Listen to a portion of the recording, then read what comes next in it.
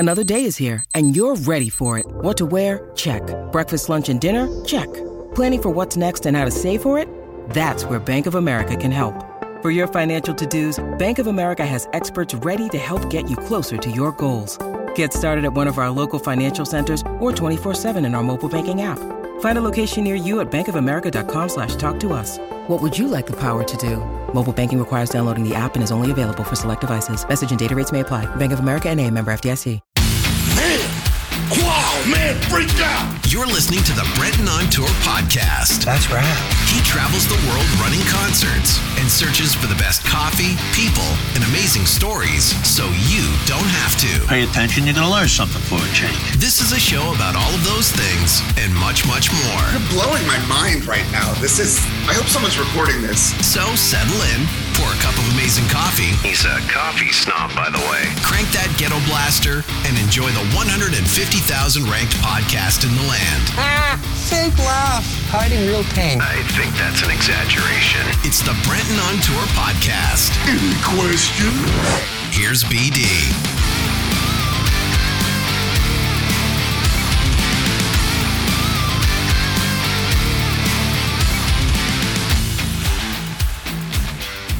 Holy moly, it's an episode. Hey friends, what's going on? It's your pal Brent, back for another episode of the Brenton on Tour podcast, making it series. Been a couple of weeks, but that's what happens when you travel like I do, when you're running shows. It's travel madness over here, like I touched on a couple of weeks ago. Just the airport craziness and all the stuff that's been going on. I'm in Stockholm, Sweden right now. Supposed to be in Bergen, Norway. Doing a castle. Flight gets canceled. Tour goes on to do another show. They're coming back here, so I decided to come here. Delays. It just never ends right now. And if you're thinking about traveling, like I said a couple of weeks ago, 3 hours, give yourself as much time as humanly possible. It is a gong show out here for travel. Almost every band and person that I know in a band or involved in a band is out here in Europe right now playing shows, and they're all going through the same thing. It's crazy, and but the music industry is clawing back, and we're here, and we're doing shows, we're doing concerts, and doing all the rest of it. So you're just gonna have to be patient as I bang these episodes out. I'm not quite on the weekly pace that I was, but my guest this week, I've been trying to lock down for a couple of weeks. We've been trying to connect for a couple of weeks. And schedule's getting away. He's a busy guy. And of course I'm out busy as well right now. So we finally were able to make it happen in Sweden of all places. Pete Lesperance has been a part of my world since I would say 1991. He doesn't really know that part of it, but we have roots in the same city. Speaking of making it, he is and was in one of the biggest Canadian rock bands around the world globally, and would always come into the store that I was working at, and it was a whole thing about it. And I just remember hearing the stories of him playing around the world and things like that when we were, I was like, I don't know, how old was I? 15, 16 years old or something at Longham McQuaid in Oshawa, Ontario. And just thinking to myself, man, what a time at that age when I was trying to get into music and thinking about making it as a career, and hearing these stories about him playing around the world and all the rest of it. It was quite inspiring, and we're finally going to get a chance to sit down to talk about it so I can ask him whether he's made it or not. So please welcome to the show from Smoke and Ashes and Harem Scarem, my old pal, Pete Lesperance. How are you, buddy? What's going on? Hey, Brent. How goes, man? It's been a long time, dude, and good to see you. Good to see you. Good to see you too, man. Yeah, it's awesome, man. We were talking a little bit before we went on, but just about our history and some of the things like that. If you're from Oshawa, Ontario, which is a suburb outside of Toronto, thriving music scene at one point. I'm not sure if it is anymore. You'd have to tell me. But there was so many bands coming out of that time. When I first heard of Pete and then first met Pete, I was working at Long McQuaid Music in Oshawa. Hi, Paulo and all the guys over there. How you doing? Right. And I was, first brought in as like an intern through high school, and then was able to get a job there. And this guy would come in, once every couple of weeks, play some guitars. Your drummer, Darren, would come in. I think we even had his kit set up, and I'm a drummer. So it was like, and you guys would come in, and the whole store would stop. And this was the time when rock stars were, now there's not as much access, right? Or now there's way more access. Back then there was no access to rock stars per se. Metal Edge magazine, Hit Parader, those kind of things is where you got your information. But when you work at a music store, the local rock stars would come in, and there was no bigger band from Canada nationally around the world, like, metal band at that time, in that sort of like out of the late 80s, early 90s, than Harem Scarem. You guys were huge in Japan. You did great business in Canada. It was the time in the music video. So you had these great videos, and it was very inspiring to me, because at that point it was like, I was looking at getting into the music industry. And I had Wembley. That was right when Freddie Mercury died. I remember there was like the Wembley show and all these things. And then you guys would come in and talk about playing these venues. And it was just such a thing. So I've been wanting to talk to you about your version of making it, which we'll get into. But here you are. I appreciate the time. Welcome to the Brand New Podcast. Tell everybody who the hell you are, Pete, and thanks for coming on, man. Well, my name's Pete Lesperance. I am currently one half of the country duo Smoke and Ashes with Aaron Allen, a fellow Canadian country artist. There's Aaron right there. So that's Aaron and I, and that's our band Smoke and Ashes. We started putting out singles last summer. We have another one coming out on July 8th, and we're putting the band together, and we're actually going to go out and do a bunch of playing. So that is kind of where I'm at personally with my music right now. I'm also working on some solo stuff as well, some solo country stuff, believe it or not. So I'll add that to the pile, because it's just, why not do more all the time, do more. So we're working on that stuff. The Harem Scarem thing is on hiatus right now. We, Harry and I were looking at doing another record, and we just basically don't have it right now. We don't have it in us. So there's no point making a record if we're not loving the idea. And I'm super focused on the other stuff I'm doing. And Harry's very focused on his mastering, and he's still producing stuff. He's got a lot going on right now as well. So Harem Scarem is backburnered, if not completely defunct. So we'll see. I mean, that's not really the plan. We just want to wait until we're inspired to do it again. Yeah. So anyway, I derailed myself there, but yeah, I'm a producer. I'm a multi-instrumentalist. I play on all kinds of country stuff, I'm all over Canadian, country, whatever, radio, satellite radio, playing with a bunch of artists here, doing, playing on their stuff, and part of the Sharp 9 music Are team. you writing with other artists now too? Like, I mean, I know you've always been a part of that, and you've produced, and you and Harry have been part of producing some of our friends' bands like Gary Begner and those guys. And so are you still producing and writing for other artists, whether it be country or rock, or are you really just focused on this right now? Yeah, no, I'm still doing that. I just produced an artist named Quentin Blair, a brand new country track called $20 Bottle that's out now.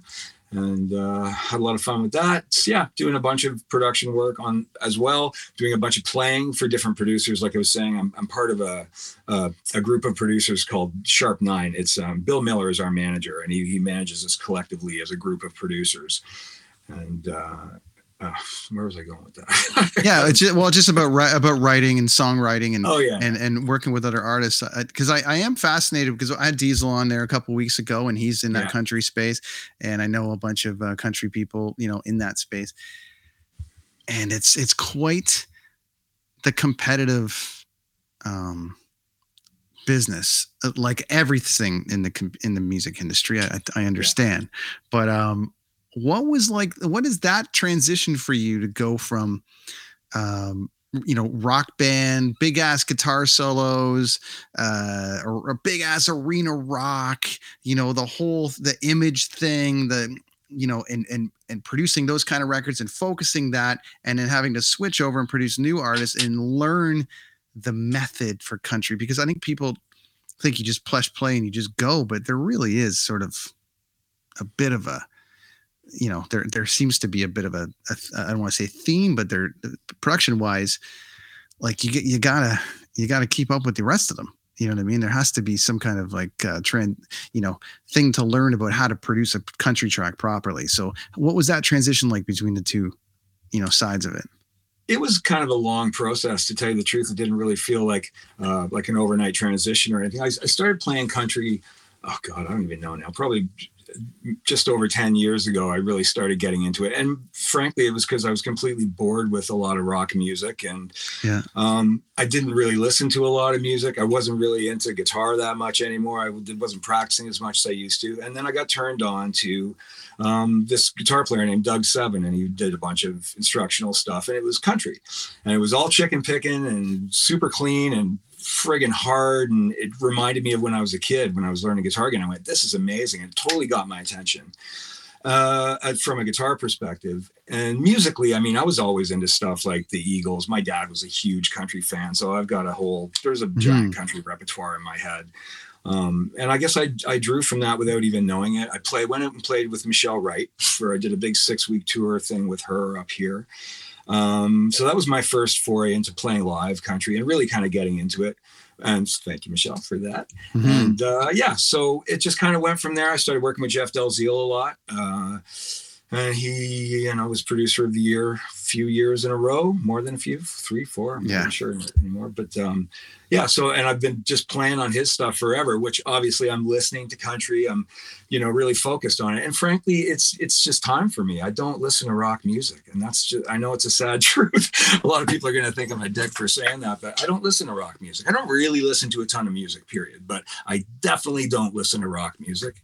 And country just feels age appropriate to me. And I mean that in the best of ways. Like, I feel like I can keep doing what I'm doing now until I can't do it anymore. So what's your definition of rock right now? Because to not listen to rock, because there's a lot of it, but there's also different definitions of what that means now, because rock has taken so many forms. Like if you go on Apple's playlist, or you go on Apple Music and then type in rock as a category, I mean, there is like this real heavy mix of bands that are like, some would consider not rock. It's like, Modest Mouse is mixed with the new Ozzy track that's mixed with Imagine Dragons, that's mixed with, a new Slash song. So they've kind of jumbled the whole thing in together. You go to the hard rock section and it's full on hard rock.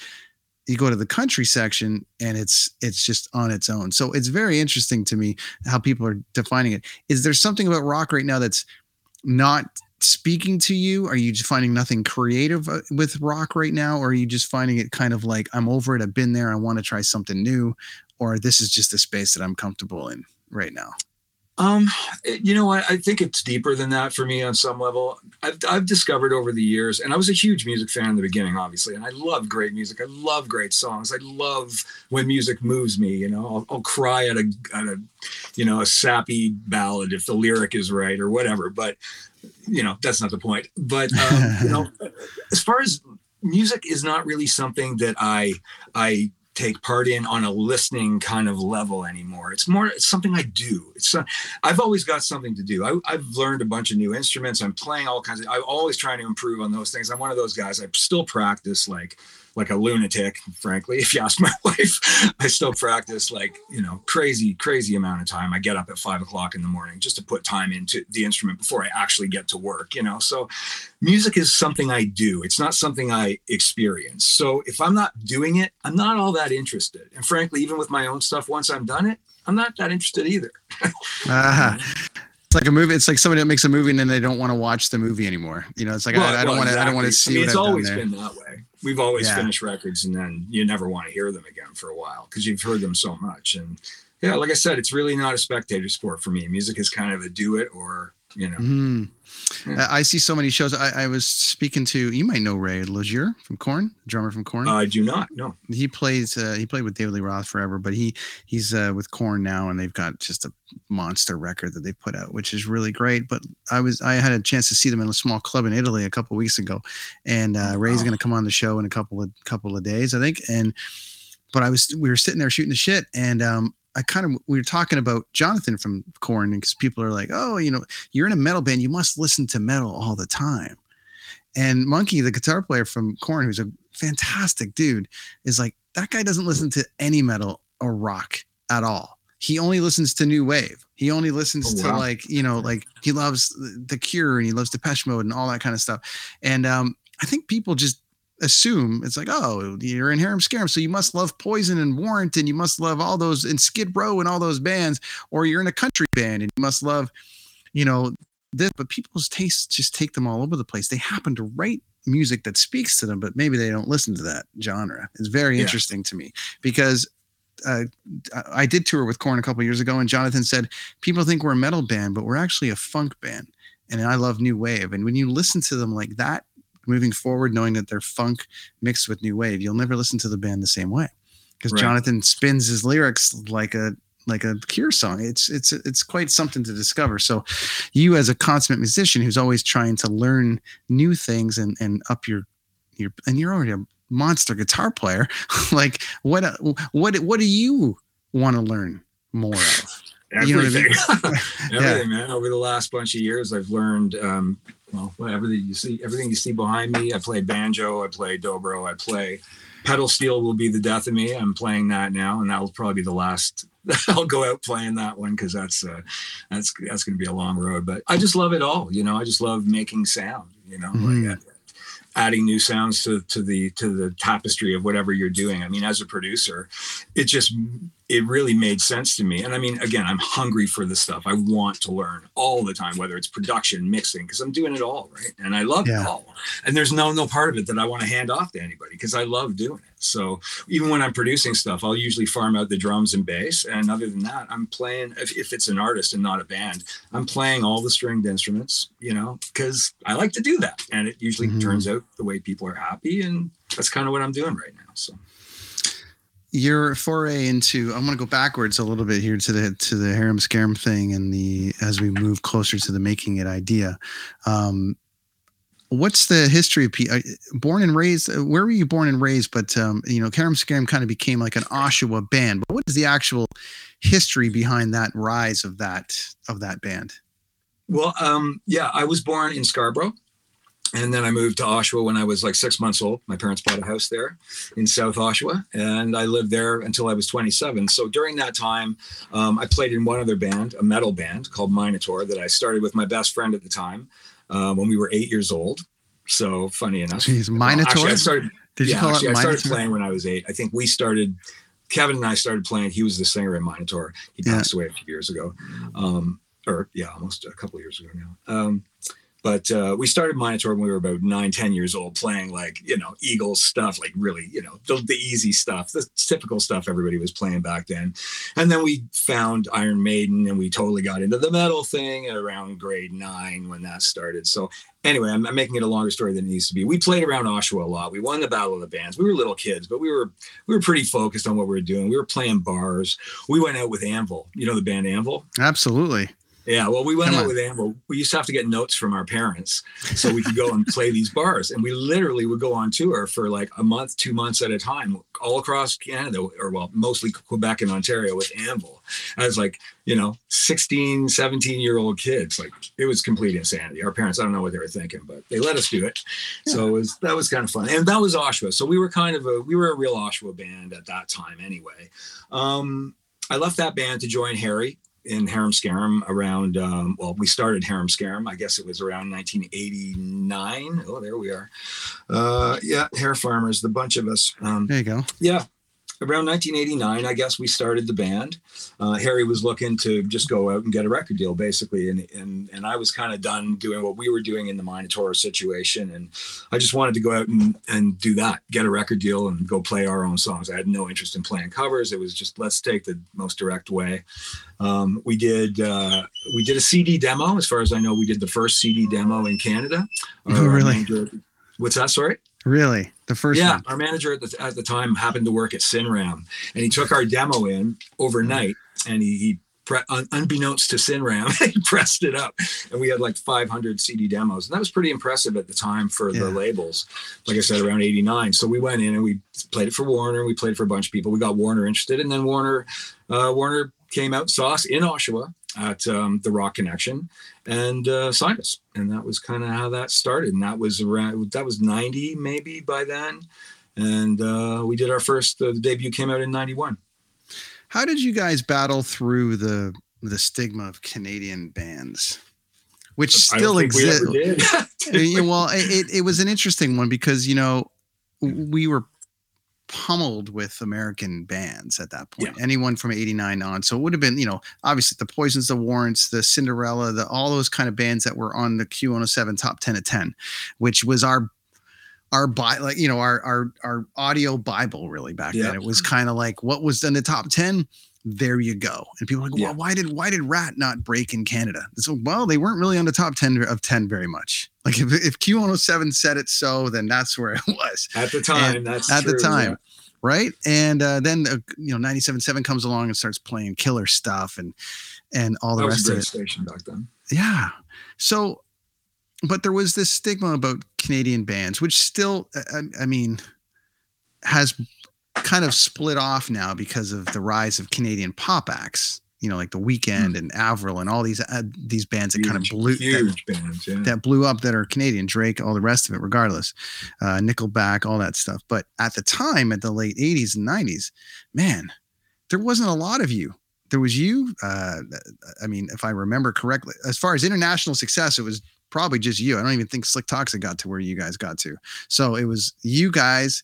But if I can remember that time, it was like you guys, maybe Slick Toxic, Haywire, but they wouldn't have, they were kind of minorly there. Well, that was the thing. Most of those bands were home bands. You know what I mean? Like they had their success here. And frankly, we were jealous of that at the time, which is so funny, right.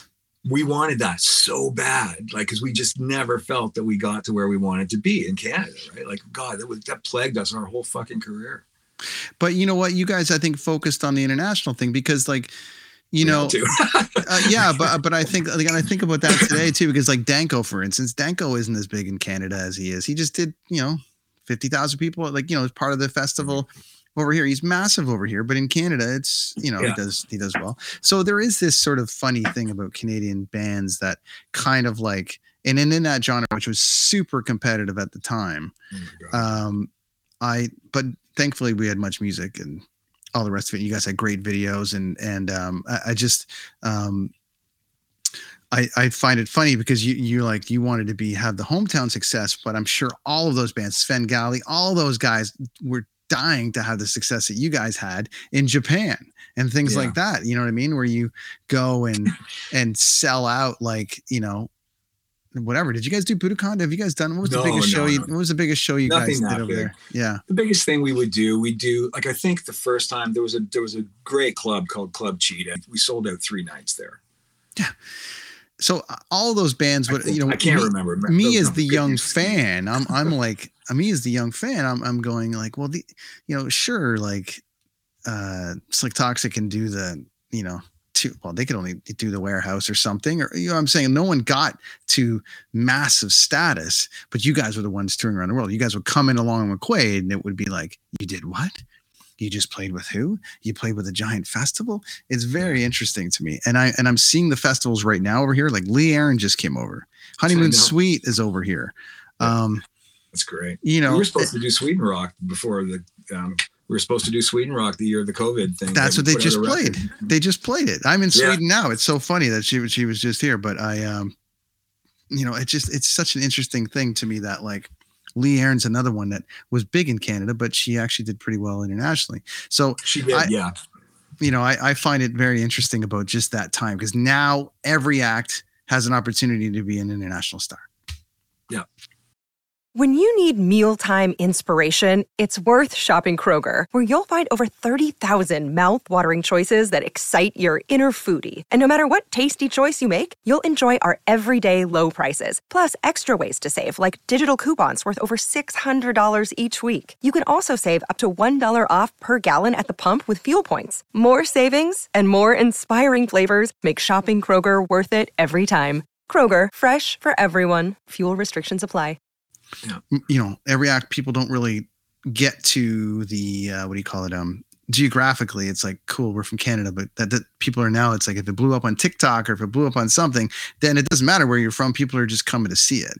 Yeah, it's international, man. There's artists coming from all over the place. My daughter goes and sees bands that she's fallen in love with online because of TikTok, where they come and they play here, and they're playing for 1,000, 2,000 people. They've never been here. It's amazing. It's quite incredible how fast shit gets popular these days. It's quite something. My question to you though is, getting back to the rock side and like, not necessarily watching. There's a dog there. That's nice.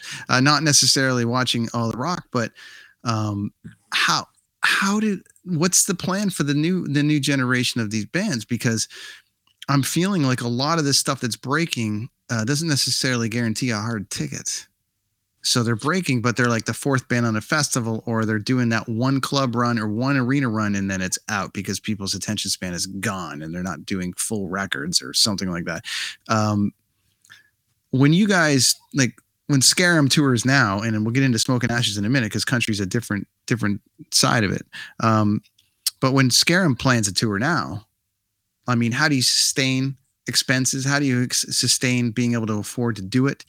I'm sure you have a bottom, like a nut that you have to meet just to make it worth your while to get out. But not everybody can walk into, not walk on to Donington or walk on to a big festival still, like Sweden Rock, with the cachet that you guys have. So how do you do it now in 2022?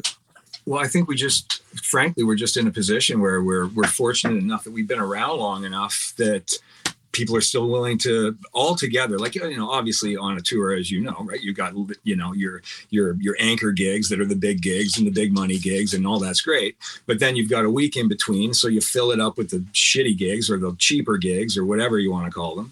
And you just make it work in the end. And I don't know how any bands do it, frankly. I mean, like I said, I feel we're fortunate because there's still a promoter over there, or promoters over in Europe and Japan. And last time I think we went to the Philippines as well. And like, there's still people that will bring us over and pay us what we need to get paid to make it happen.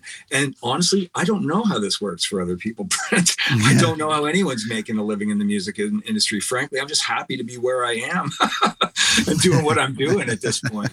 Like, I really don't know. I don't know.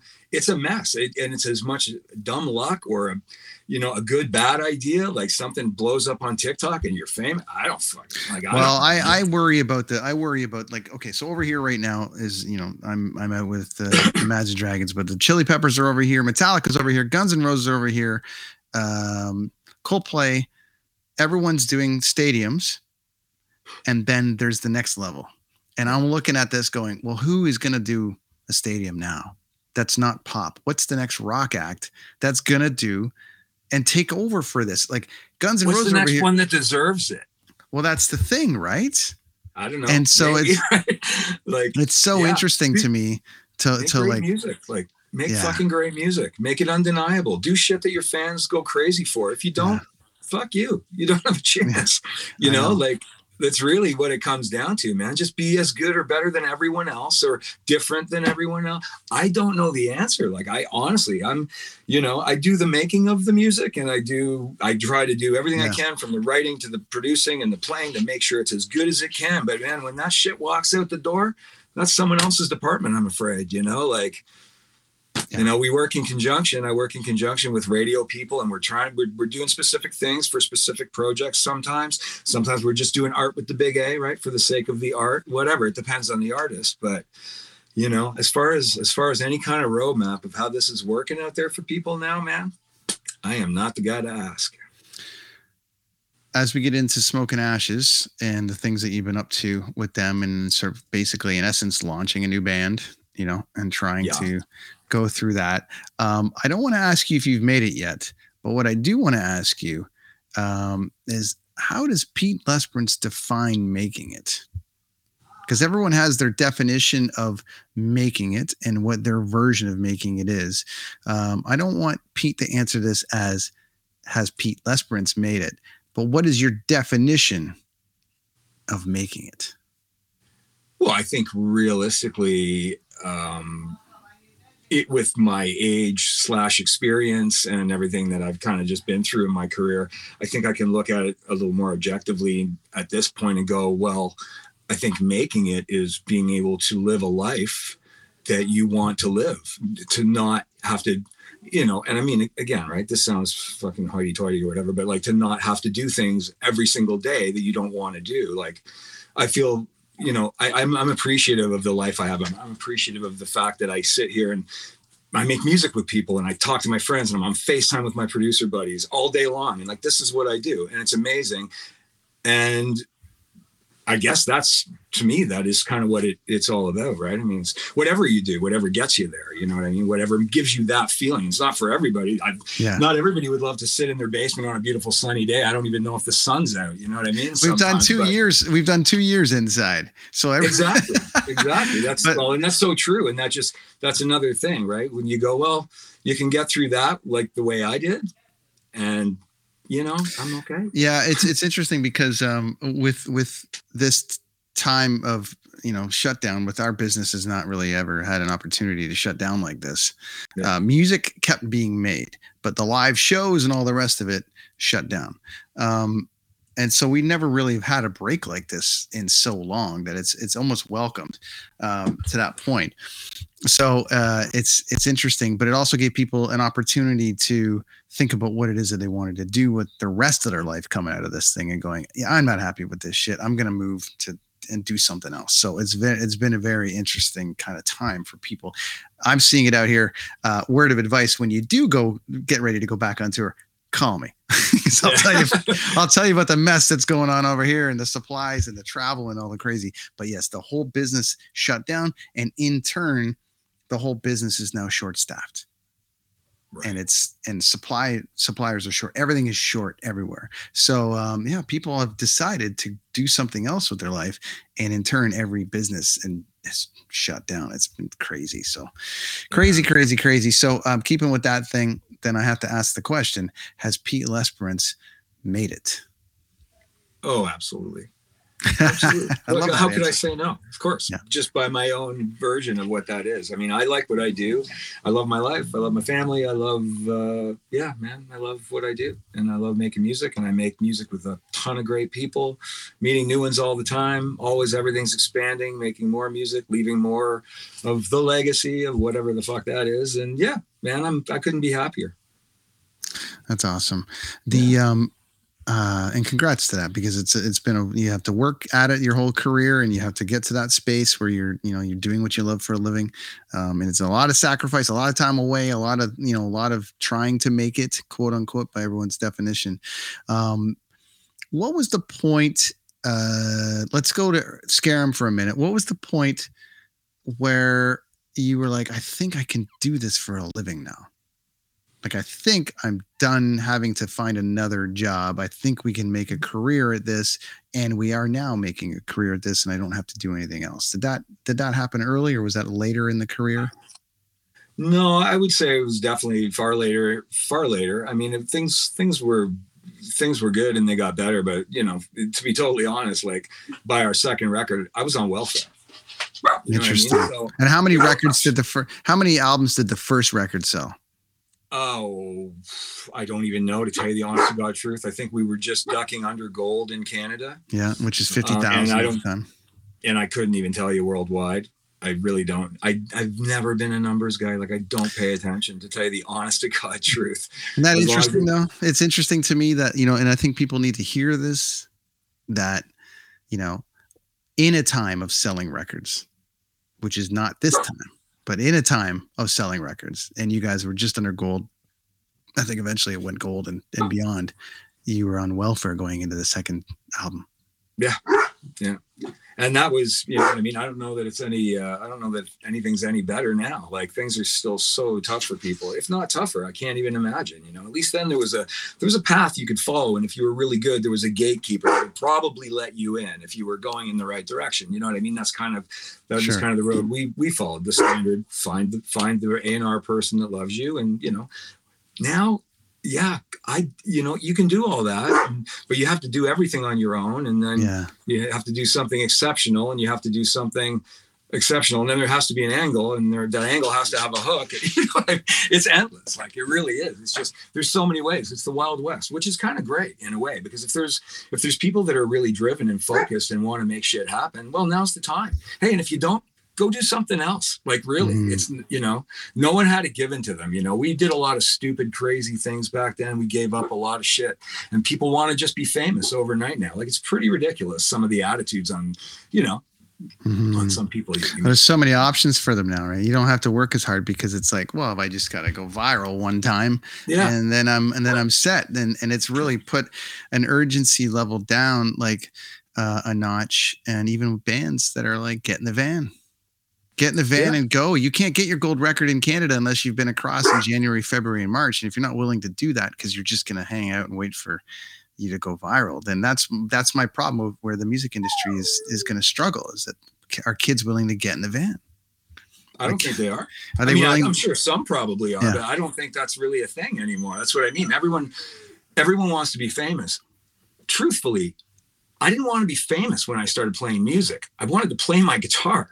I wanted to play my guitar all day and all night, and then do it with friends, and then do it all the time with friends. And that was my drive. Like it had nothing to do with being famous. Sure, you want to be a rock star because Eddie Van Halen was a rock star, or Randy Rhoads, or whoever the hell I was listening to at the time. But it really wasn't about that. It truly was about the music. And I don't know that it is so much anymore. And I mean, again, that's a blanket statement. Of course, there's people that it's only about the music. It's all about the music.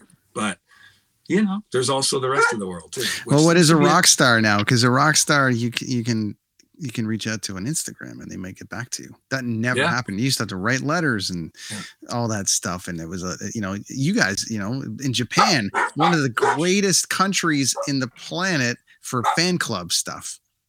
Like how many letters do you have to respond to? How many times you got to email a letter or not email, like send a letter? That's okay. We like dogs. Yeah. They're going crazy though. We're having painting done upstairs, and they've been cooped up down here for a while. So that's fine. But it's funny to kind of have that sort of like side. Go ahead, no problem. As Pete goes to his dogs and all the rest of it, I want to send a shout out to my friends at Fit on Tour right now, who definitely, when I'm out here on tour and I'm doing stuff, these guys keep me in check. When I'll go for a run, I'll go for something.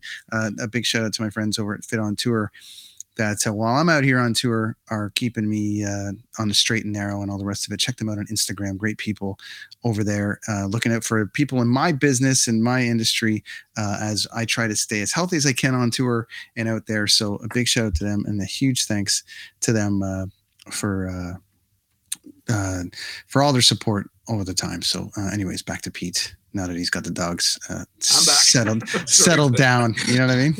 Oh, doggy madness. Get a dog, they said. It'll be fun. Oh, right. Yeah, that's what they say. Okay, so moving ahead, I know you got to, we're going to roll out of here in a bit. But so speaking about getting in the van, I mean, you got to get in the van again. Well, you got Smoke and Ashes. Which basically is you have to start up from, I want to say scratch, but in essence, it's the first. You're getting back into it. You're launching a brand new band. You got to go through the whole thing. Your reputation will take you as far as it'll take you. But at the end of the day, you got to have the songs and you got to have the willingness to get out there and do it. So what's this like, trying to break a new band and get into it? Well, it's been convoluted, obviously, by COVID. I mean, Aaron and I started writing for this last April. And really the only plan I had the idea for High on Sunday kicking around for a long time, and Aaron and I bonded over the weed thing. So I was like, hey, well, we were going to write a song together. I was going to write a song with him for my solo project. Yeah. And then we wrote High on Sunday, and we were like, oh, this is good. I want to do it. And he's like, yeah, I want to do it too. Well, why don't we do it together? We just thought we would do an Aaron Allen featuring me, and that would be a way to introduce me as an artist. Yeah. And then we were like, yeah, well, what are you doing next week? Well, let's write another one. So we wrote another song. We're like, this is cool, man. There's something going on here like this. And we wrote 6 songs in 6 weeks, 7 songs in 7 weeks. And that was it. And then, but unfortunately, because of COVID and everything, we had planned on kind of being where we are now. Like last October, we were going to rehearse the band. We were going to start playing. We were going to do all of that. And it's taken this long to make it happen. So, so we're just at that point now. We're putting the band together. We are starting rehearsals in a couple of weeks. We're doing some stuff to get our ducks in a row business-wise and make the connections we need to make as far as, an agent, that sort of thing, to get out there and start to do some playing. And yeah, no, I don't really intend on, necessarily doing this the way we did when I was 21, because I don't want to get in a van, frankly.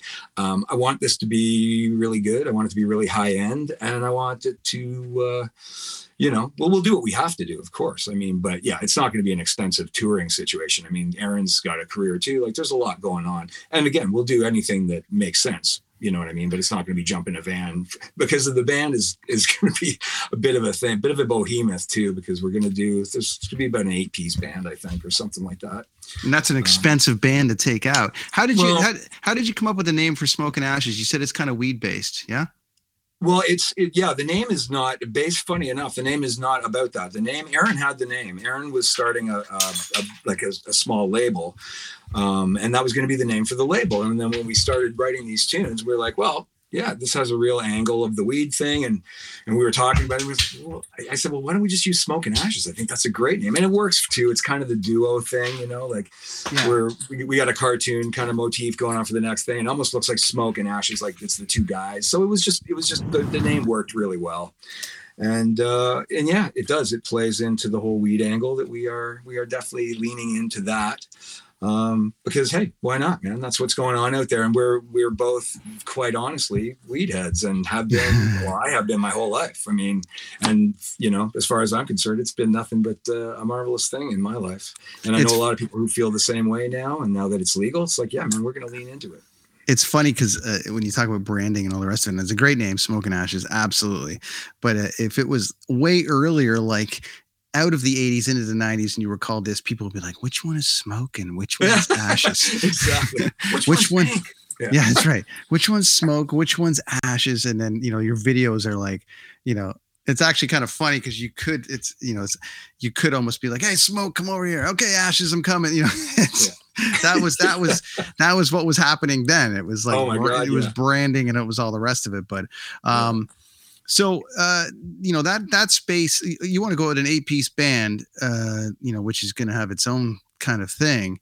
But, have you looked into, like, how many shows have you guys played right now versus like full tour, being able to jump onto something and do it? We haven't even rehearsed. Haven't even rehearsed yet. So it's all strictly music right now. Absolutely. Yeah. This has all just been a recording project over the last year, basically. So, no, this will be Aaron and I just got into a room the first time a couple months ago and actually played the songs together, just the two of us for the first time. So that was kind of fun. But yeah, it's, I'm really looking forward to kind of putting it all together. It's really it's a fun thing. And it's like, the music is lighthearted, and I get to sing, which I love. And it's country because it's in my range. It's great. I love working with Aaron. I've played on a bunch of Aaron's stuff since he's been working with Jeff. And so we were hyper connected anyway. So it makes perfect sense. And I get to do it with a buddy, and it's great. It's really going to be fun, I think. It's a different take for you. I'm sure, like, as you go into that genre, like, I mean, what makes a good country song for you? Because there's various versions of country right now. You've got, there's still Garth out touring. You've got Chris Stapleton that's kind of in a more traditional sense. You've got Dallas that's kind of, to me, I think that like the new country, and that, people call it bro country. They call it whatever the hell they want to, but it really has roots out of that 80s and 90s, genre of music, because there's a lot of, I find a comparison very, very comparable. at that time. Some of those bands are, there seems to be a bit of a formula in that new country. So where does Smoke and Ashes live? Do they live in that traditional, or are they living in the sort of like new kind of country, or are you trying to even define it and just make music? Yeah, you know what? That's really what it is. I'm not trying to define it at all, because it's just the way I'm producing it, so it's the way I'm hearing it, right? I think it's way more traditional than it is pop, but it has pop elements. So I think it can live potentially beside what's going on right now and not sound. Anyway, I'm told it sounds contemporary, so I think it sounds contemporary, but it's all a nod back to other music that we like. Like I said, the Eagles, and again, not comparing us to that, but you know what I mean? That's the kind of stuff we like, that we love. We want to evoke like that road. Remember, I don't know if you saw the Eagles documentary, but there was something that Glenn Fry said in that. And he was talking about the Eagles and how when they came out, it was right after the Vietnam War and all that. And again, not to compare in any way our situation, but the idea of it, like the world just went through all kinds of shit, the pandemic's over, all that stuff. Smoke and Ashes is just about road tripping, good time, vacation, smoking weed, hanging with your friends, loving life, loving music.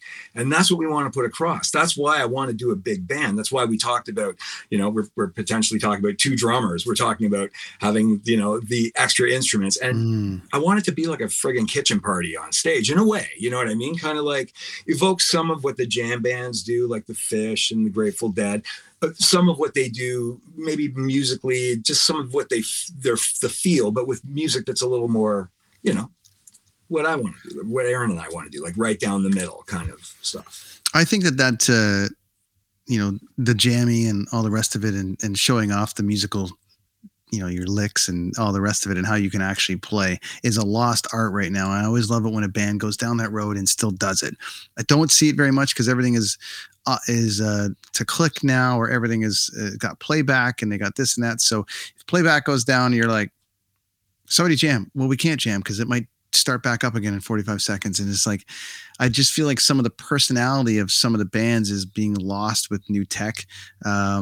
But also the way technology is happening with the way bands are recorded and the way people get it on film and all the rest of it, that now more than ever, if you have a bad show and you don't line up properly, or your click goes or the playback goes down, these bands are suffering because it's like, well, you just proved that you guys can't really play, or you're not really prepped for just a bunch. I just watched McCartney the other night at BBC, and he's still got all of his monitors and everything. There's all these bands, like I always love a band that's, I love a band that's not on in-ears, even though I respect the in-ear process. I love it when, or at the very least, a band that will go ahead and just jam away and just show off their talents and stuff. I will always gravitate to a band like that. Well, all day, and I mean, I think I think we're showing kind of the era we come from in a way when we say that, and I 100% feel that way. And we're not playing to track. That's why I want to get a bigger band, and I want to feel like. I want to be able to just veer off and jam parts out. Not that our music is jammy, because it's not, but for a live show, that's where the fun happens. That's where the fun happens. Yeah. Drop in the classic cover that has an extended middle section where everyone solos. Zach Brown Band is another example of a band. I toured with the Stellas, and we opened for Zach in Canada on a bunch of shows, and man, I watched them every night, and it was so inspiring, because that is a whole bunch of guys that just got on stage and made unbelievable music night after night. It was just this massive party, and I want to do a little version of that. Well, I appreciate the time, man. On this show, it's been a while putting it together, and it's also a little bit difficult for me to maintain a regular schedule right now with my touring schedule. So I understand your schedule, and I appreciate the time that you've made today to come on and tell a little bit of the story.